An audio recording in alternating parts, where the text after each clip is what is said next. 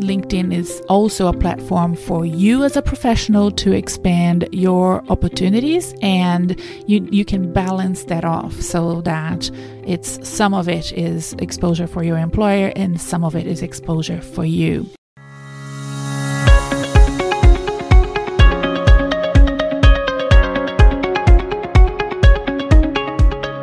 Welcome to the Job Hunting Podcast, a weekly resource to help you job hunt and advance in your career. I'm your host, Renata Bernardi, a former CEO and senior executive turned career coach and job hunting expert. I'm helping you earn more, become more employable, and achieve your career goals faster with less stress and less guesswork. Do you want to get my client's job search starter pack? Go to my website, renatabernardi.com, and download it now. Start making successful plans for your future. Now sit back, relax, and let's dive right in. Well, you saw the title of the podcast, so you know this one is about LinkedIn again. Do I talk about LinkedIn too much? I don't know. I was thinking about this last night and I can't help myself. It's such an important aspect of job hunting and career advancement, career stability to be part of LinkedIn. And I'm always asked about this. People come to me for coaching about this. I do my LinkedIn audits. So of course, I'm a big fan. And Melbourne is yet again in lockdown. So all of the events and networking opportunities that we were hoping to do in the coming days are now cancelled. That is the same for Sydney and many other cities around Australia and indeed around the world. So LinkedIn is our avenue. It's our opportunity to catch up with others, find out what others are doing, and let others know what we're up to. Have you updated your LinkedIn profile since you set it up, or since you got your new job or on a promotion? In the last 12 months, have you updated your LinkedIn profile? Or indeed, have you posted anything of your own, not liked or commented on other people's posts? If not, you may be missing out on leveraging from LinkedIn big time. And this is what we're going to talk about today. In fact, I'm going to share with you my personal journey and evolution using LinkedIn, how I updated my profile over the past decade or so, and maybe you can learn from what I've learned and learn from my mistakes and from my successes on this platform. Over time, I have changed careers, changed jobs, and I have had many good results through LinkedIn. In fact, I believed LinkedIn has helped my career advancement big time. I can't do an exact correlation. LinkedIn update equals Renata got a job, but there are lots of coincidences, and you know what I say about coincidences. A lot of coincidences is a pattern, and therefore we can make some assumptions about it. So today, as I said, we're going to talk about my personal journey and evolution on LinkedIn when it comes to my presence and messaging and how I have updated my profile and activity over the years. We are going to talk about the results I got and how I believe LinkedIn has been instrumental in supporting my career advancement and my transition into my own business, and how I've been intentional and had a strategy in mind all along. I'm sharing my top 3 things that I think you should consider doing right now to elevate your executive presence on LinkedIn. So those are a few takeaways from me from listening to this podcast. And I'm going to suggest to you how you can take further steps to guarantee that the time that you spend on LinkedIn pays off and brings you the connections, the network, invitations, and opportunities in your career in the short, medium, and long term. And when I say opportunities, I do mean job opportunities. We're not wasting any time here or beating around the bush. I really want the LinkedIn activity to bring big results and that investment of time and energy to pay off for you.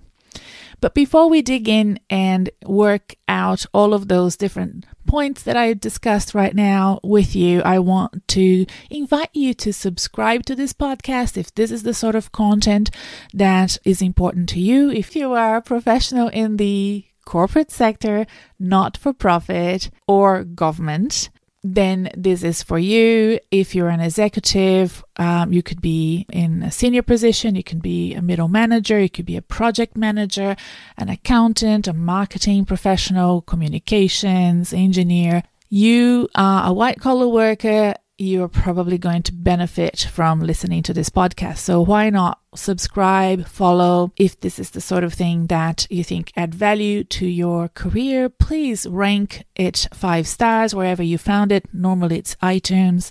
Like it and give us a review. It really helps.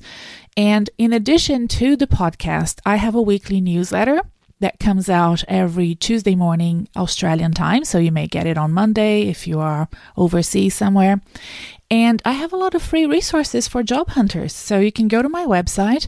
It's renatabernardi.com, RENATABERNARDE.com. And you can find the addresses and the links on the episode show notes. So just look for the show notes wherever you found this podcast. There will be lots of links and more information about me, my services, and the free tools and resources that I give all my listeners to help them out.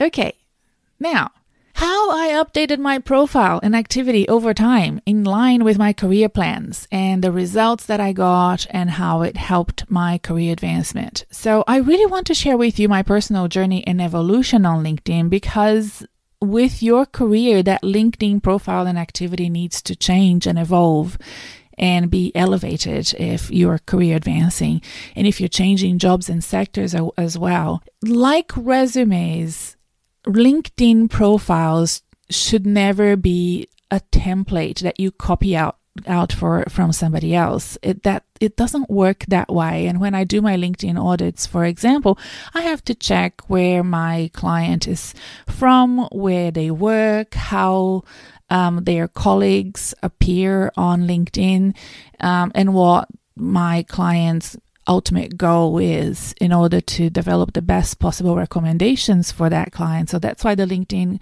audit is so popular as a service, and also because it's a fairly inexpensive way to elevate your executive presence on LinkedIn. So go check it out if you're interested. But I started on LinkedIn back in 2008. I've been on LinkedIn for a long, long time. And I found out I had to be on LinkedIn. I knew about the platform, but I found out I really needed to use it, and I use it professionally as well.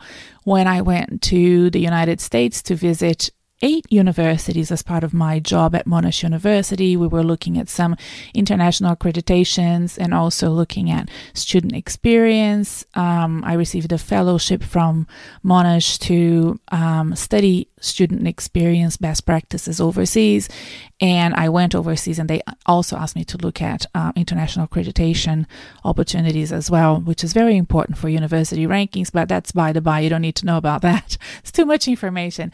But I remember going especially to Northwestern and UCLA, which is not a coincidence because those 2 MBAs are fairly great for marketing people. And, I'm not surprised that the 2 people that I met that were in charge of student experience for MBAs told me about LinkedIn and how important it was for their students and for the promotion of their MBAs and how students had to have their profiles. And I was sold. So I came back to Monash and I said, okay, our MBA students, in fact, all of our business students and all of our master students should have a LinkedIn profile. Monash wasn't that keen. And they asked me to instead set up a unique and tailor-made platform for the Monash students.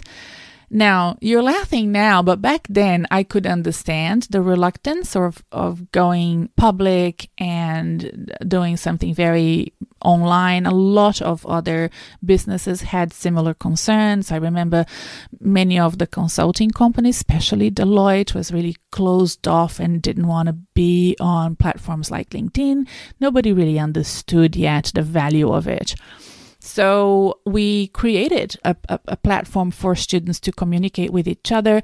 Of course, it didn't go well. It didn't go any further than maybe a couple of years, because the idea is not for students to communicate with each other. It's really the students promote themselves to the world.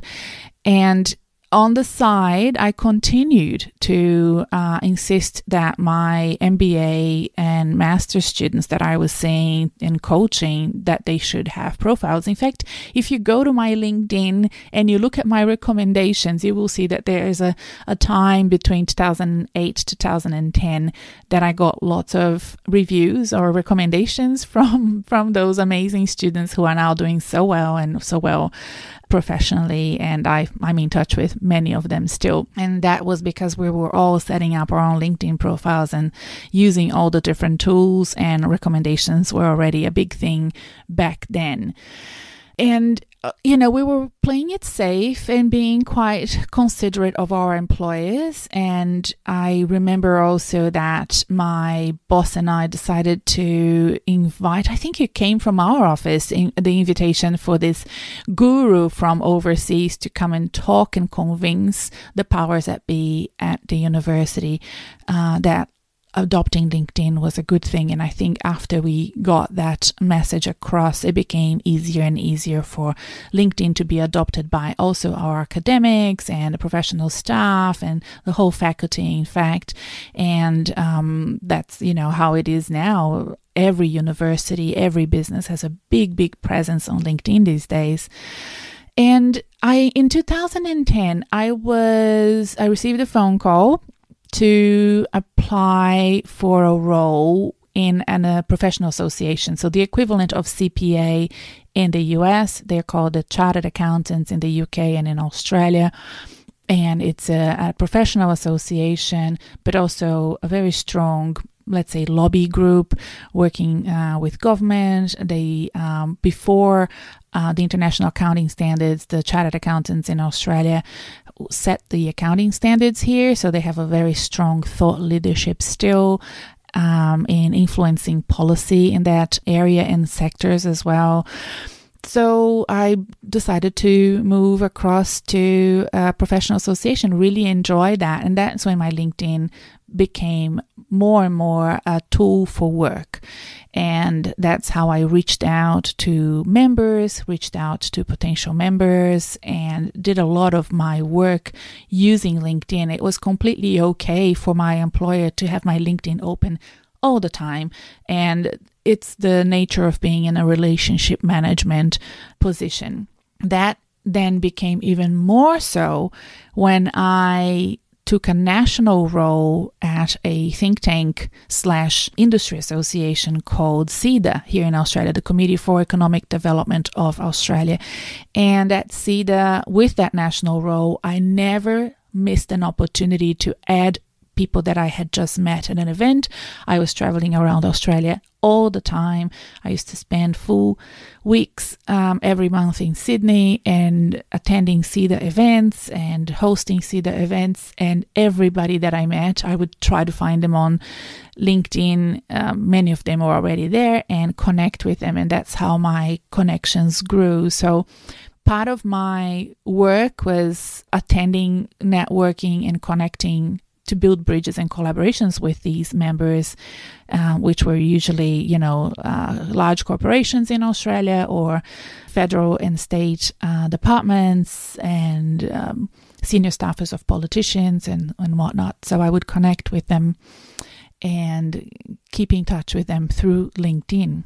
LinkedIn was also an avenue for us to continue to promote the CEDA white papers and research reports and events. So it was really a big part of my job to use my platform to help CEDA expand and reach out to more connections. I was completely okay with that because I love CEDA to this day. I still do. And same with the Chartered Accountants, which we did. It was early beginnings in terms of LinkedIn promotions, but we still did a lot back then as well. And, when you are 100% committed, aligned with the culture of your employer and the purpose, it's so great to support them and help them. But I think that LinkedIn is also a platform for you as a professional to expand your opportunities, and you can balance that off so that some of it is exposure for your employer and some of it is exposure for you. And that's a really important aspect of how I coach and what I discuss with clients. And it really, again, depends on the sector and how comfortable they are in helping their employers and so on. So we discuss that and we find the right recipe and balance, let's say, to help them leverage LinkedIn for themselves as well, or 100% for themselves if either their employer doesn't have exposure on LinkedIn, or they don't feel comfortable, or their jobs are not really about marketing and communicating on LinkedIn, which mine, were. It was part of my job as a business development person and relationship management person. In 2014, at the end of that year, I took a CEO role with a not-for-profit organization, and things had to change a lot on my LinkedIn when I took that role. There couldn't be any conflict of interest. There couldn't be any, I wasn't at the top job. I was the top cat, and it was a top job for an organization that dealt directly with ministers and the prime minister and CEOs. So I had to find a new tone, find a new narrative, and understand that as the CEO, I was one of the key advocates and champions for my organization. And in fact, if you are in that situation, it's really important to have a good conversation with your senior execs or your board to identify who the right spokespeople are for your organization. I learned a lot from Cedar on what to do and what not to do in terms of identifying spokesperson for advocacy and communicating key messages. And I had that discussion very early on with my chairman. I remember that clearly. And we had to identify who was who in the zoo. But still, and it was her. I felt it had to be her, and she agreed. And but still, as the CEO, there's a lot of responsibility, and I am still a spokesperson for the organization because of my role. And people will come to me for opinions, advice, and so on. So you have to really redo your LinkedIn and redesign it, not just the LinkedIn, but really your whole sort of professional day-to-day life changes. I had to step down from boards that I was in and advisory boards and committees that I was in, and so forth. So those are the sort of things you need to consider and do the big cleanup before starting the role. And that's why the first 90 days has to start before you actually start the role. And we talk about that in the Job Hunting Made Simple program, and I discuss that a lot with my clients. I have done a podcast about the first 90 days, so I can link below if you're interested in learning a little bit more about that. When I left that role, it was when was it? 2016, end of 2016, I can't remember. And there was a sense of freedom and liberation that was really important to me. So when my gardening leave and my time was up, I redid my LinkedIn again. Not only because I had to look for work and I took time off and I rested, and I had a wonderful supporting friend coach in Sue Zablud and two coaches that helped me step in and then step out of that role in Andrea Hull Brown and Denise Fleming. They're well-known leadership and executive coaches in Australia. So I had a lot of advice from them, but you take the advice and then you make it your own. And I kickstarted my job hunt with an article that I posted on LinkedIn. And I will link that article below because it went viral big time. It has been published in magazines in a couple of countries. It has like 40,000 views. It's quite big, and it resonated with a lot of people. I made some great friends on LinkedIn, people who are now still following me since that day. The article reached them and they read it, and people still come to me to say how important that article was. And it was really about stepping out of a big role and finding yourself again, and finding that you're not lost, that you haven't lost your identity, your network, and your connections. I was really surprised with how many people reached out to me and offered me opportunities when I left that CEO role. I was in a great position of even picking and choosing what I wanted to apply for and consider, which I was so afraid of stepping down from that role. And it was actually a very good thing that happened to me. And that freedom allowed me to write and express myself in my own way with my own voice, which you can't do when you're in a senior executive position. And that freedom, I made the most of it until, of course, I got another job.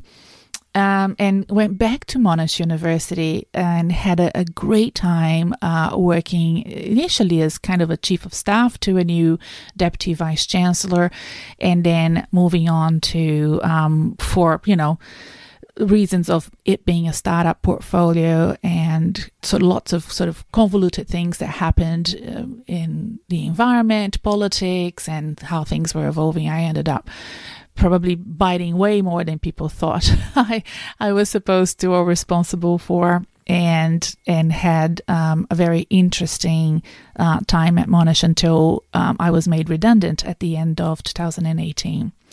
And again, when you join a very big bureaucratic bricks and mortar institution, you have to adapt your LinkedIn yet again to match what the expectations are for that organization.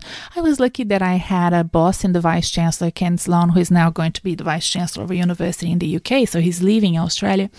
He had a very big presence on all social media platforms, his Facebook, his LinkedIn, his Twitter. He's quite good at using social media himself, and I often cite him as an example to follow, and I think that it has helped his career. So I felt that I could also continue to use LinkedIn in a way that was unique and authentic to myself, but also, of course, having that big role within an organization, managing the portfolio alongside him made me sort of take stock and be more careful about what I was posting, and of course use my platform and the connections that I had to help build that portfolio, and you can do that through LinkedIn for sure. As you know, I left the organization in 2018. It was a shock at the time, but I was actually I was ready to move on. I just didn't know. Back then, I was quite surprised that I was made redundant. I knew redundancy packages were going to happen. I just didn't know I was going. But I saw some of my colleagues at my level leave quietly. And then I realized that, this could really happen to me too.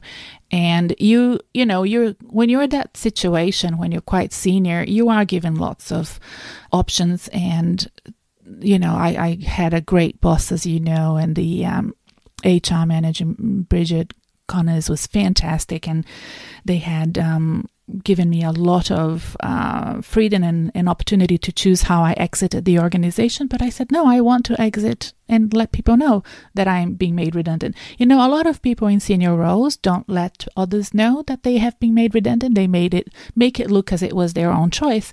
And that's fine too. No judgment. Of course, you have to think about what's best for your career, what you'll feel more comfortable with. But I was completely comfortable leaving.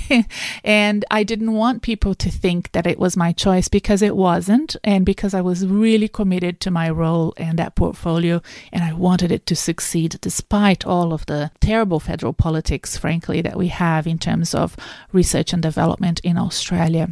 And, I really wanted that role to become bigger and that portfolio to succeed. So it wouldn't make any sense for my personal branding if I had told people that it was my choice to leave. So I had to say, no, I was made redundant and this is the reasons why, X, Y, and Z. And I was comfortable with that, but I'm very thankful that they allowed me all of those opportunities. And of course, it is a privilege. Not everybody has that opportunity to make a choice, right? And I left, and a couple of weeks later, I received a call from a friend who is a researcher, and she said, look, there's this great CEO role for you. And it was a foundation. It was the size and the scope and the network that would be a very smooth transition for me. And my heart just sank. I didn't want it. I didn't want it, and I didn't know what to tell her because she was so keen for me to come in for a chat with the powers that be and for me to be considered for that role. She thought it was a good fit. There were other people that were also talking to me about the fit. In fact, the person who started that foundation and chaired it originally. But still, I didn't want it, and I decided to take a big leap of faith and bring forward my plan to have my own business. Now, this plan had always been in the works, and it was always something that I wanted to do. I just didn't think it would be in my 40s. I thought it would be in my 50s. I thought I had a few more executive jobs in me before I started my business. And in fact, if I want to shut down shop now and go back to the corporate sector or the not-for-profit sector, I feel like I can do that and it would be fine. But I just really love having my own business. And I started off with consulting, and that went really well up until the COVID times. And then when pandemic started, March 2020, I lost all my retainers, and they were really interesting retainers, but they were very bricks and mortar, and they were retainers that for priorities that have since disappeared. You know, we had green projects and physical incubator projects and just being, with Watermark International, taking care of and running physical events in their new office. In fact, I don't even know what happened to that beautiful new office because I don't think anybody's back there yet, or if they are, they're definitely not full time. So as you can see, all of the projects were really, very 2019 and, transforming a very large organization, transforming their energy to green energy when nobody's actually physically there, now for the past year and a half. It just makes no sense. So those projects were canceled and we haven't picked them up. And in fact, I'm transitioning the Pantala business consulting brand to be an outplacement solution for businesses that want to restructure and lay off staff and want them to be very well taken care of. So I want the programs that I'm running for individuals, to also be available for corporations and companies and businesses that want me to take care of their people. And I'd love to do that. So that's something that I plan to do more formally. I do that informally, and I have quite a few clients that have come to me through their employers. But I want to really go, and challenge the traditional outplacement solutions in the very near future. So if you have any ideas for me or would like to discuss this with me, look at the episode show notes, find my email and get in touch. I'd love to talk to you about outplacement solutions for organizations.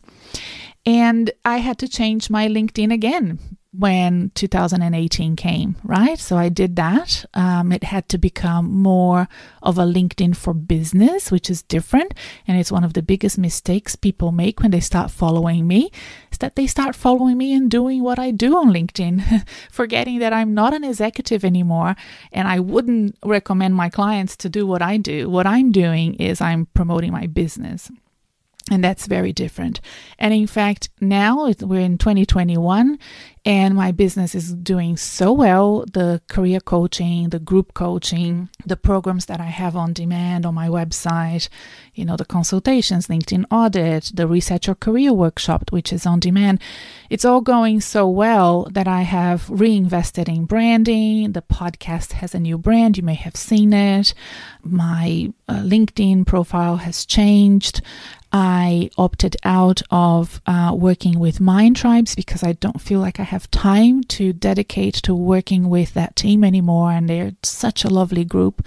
And I'm still consulting and collaborating with them, but not formally on my LinkedIn. And I wanted my LinkedIn to be really sharply about career transition, career advancement, and I had to redefine my LinkedIn profile yet again to align with where I'm going professionally, and I'm very, very happy with the results. So I did a very soft, low-key LinkedIn update recently, maybe 3-4 weeks ago.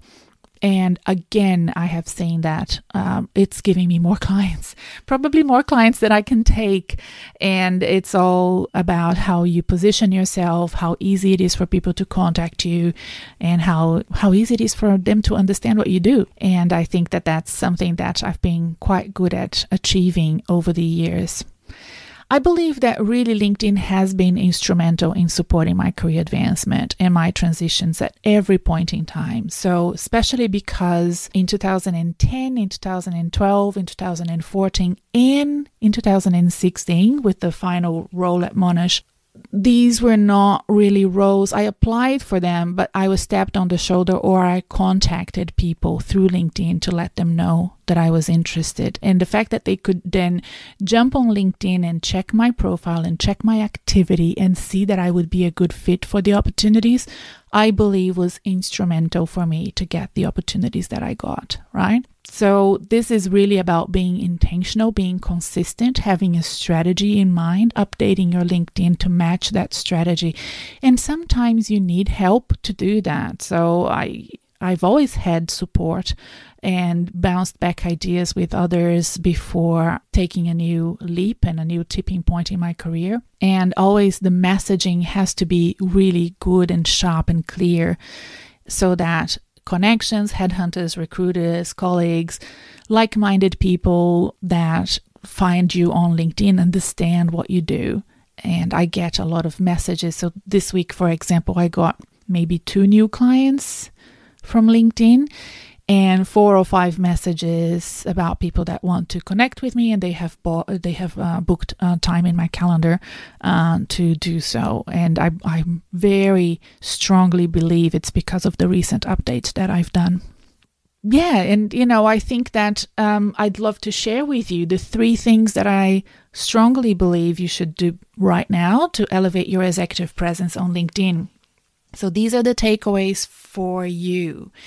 Your top banner on LinkedIn, the one that has your photo and the background photo, the heading, the education, where you work, etc., contact details, that's your blue chip real estate.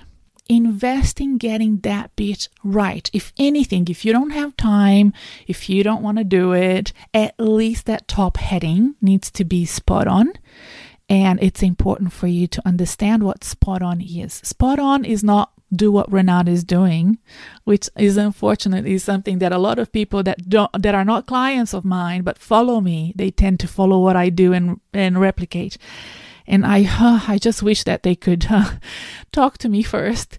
So you have to adapt it to your country, sector, industry, profession, and I do that all the time for my clients and my LinkedIn clients as well, my coaching clients and my LinkedIn clients. So get that top heading spot on. That's really important.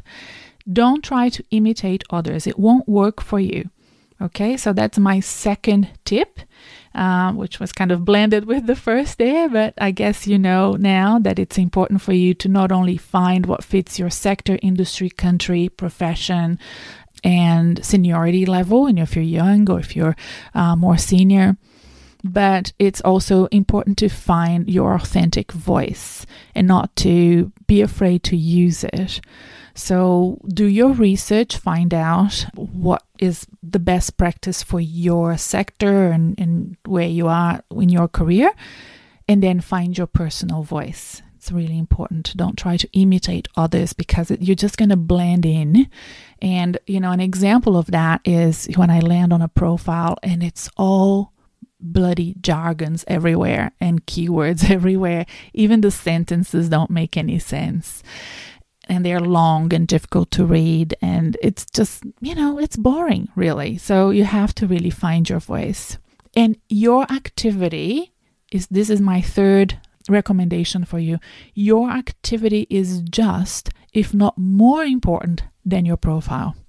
Okay? So setting up your profile and then disappearing from LinkedIn is not going to give you any results whatsoever, minimal results possibly, okay?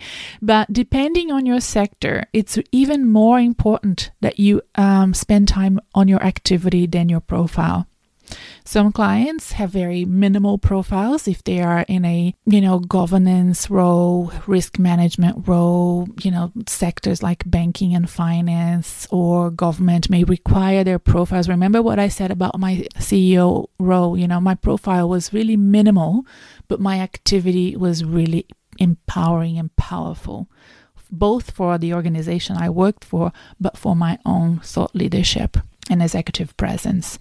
So that's where you show your knowledge. That's where you show at what level you operate. Let's say you are a CFO and you work for ASX Top 100, Fortune 100 companies, and you have no presence on LinkedIn. Nobody knows, how you work or what your voice is, what you read and all of that. It would be important for you to share at least the articles that got your attention that week and some of your peers and colleagues, like some of their posts and comment. So showing that activity on LinkedIn is where you make LinkedIn work for you, is where people will find you and say, oh, what's that comment that Renata just made?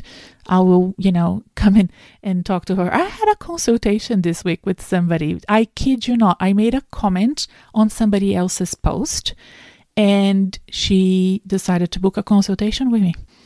I was so, I had never seen this happen. She had never listened to the podcast or anything. She actually didn't know much about me at all, which is unusual. Usually when people book time with me or a LinkedIn audit or coaching, I don't even need to say much. They already know me so well. They feel like they know me because they hear my voice on the podcast. But no, she said, no, your answer was just so spot on. I found your profile and I booked a consultation with you. And I'm like, okay, this is cool. So this can happen to you too. If somebody is looking out for talent, they may find you through the activity. Now, I want to suggest how you can take a step further to guarantee the time you spend on LinkedIn pays off and brings you the connections, the network, the invitations that will support your career in the short, medium, and long term. You have to think long term about these things and you have to be consistent. And remember that if you do a LinkedIn audit with me, which is my first suggestion, right? It's really cool. Like I have a lot of clients and testimonials, which I'm yet to update on my website. So I really hope to do that in the coming months, that tell me that once they activate the recommendations that I make for their LinkedIns, their profile boosts. They get more views, they get more connections, they get more messages, and I get amazing feedback and even screenshots of the insight, when you see the statistics of clients showing me how much more exposure they're having and how many more people are looking at their profiles, downloading their resumes, so they can see that if they're job hunting. I have a lovely client. He's a big fan of Excel spreadsheets. So he has sent me an Excel spreadsheet that shows clearly the before and after. So before the LinkedIn audit, he was getting very little, no views, basically. Nobody was downloading his resume when he was applying for LinkedIn jobs. And then all of a sudden, he got way more views. Everybody was downloading his resume. It was really cool. The coaching is really important. I'm starting the group coaching again in August, so you may get a little message throughout this podcast when I do that, because the group coaching will be open and you can try to do that with me for 7 weeks starting end of August, because the LinkedIn or the resume or the cover letter, they are instruments, right? And what you need to do possibly is some work before you actually activate your LinkedIn to understand who you really are and what you really want. Dig deeper into your value proposition as a professional, because LinkedIn is just a mechanism to get that out. It's like a car.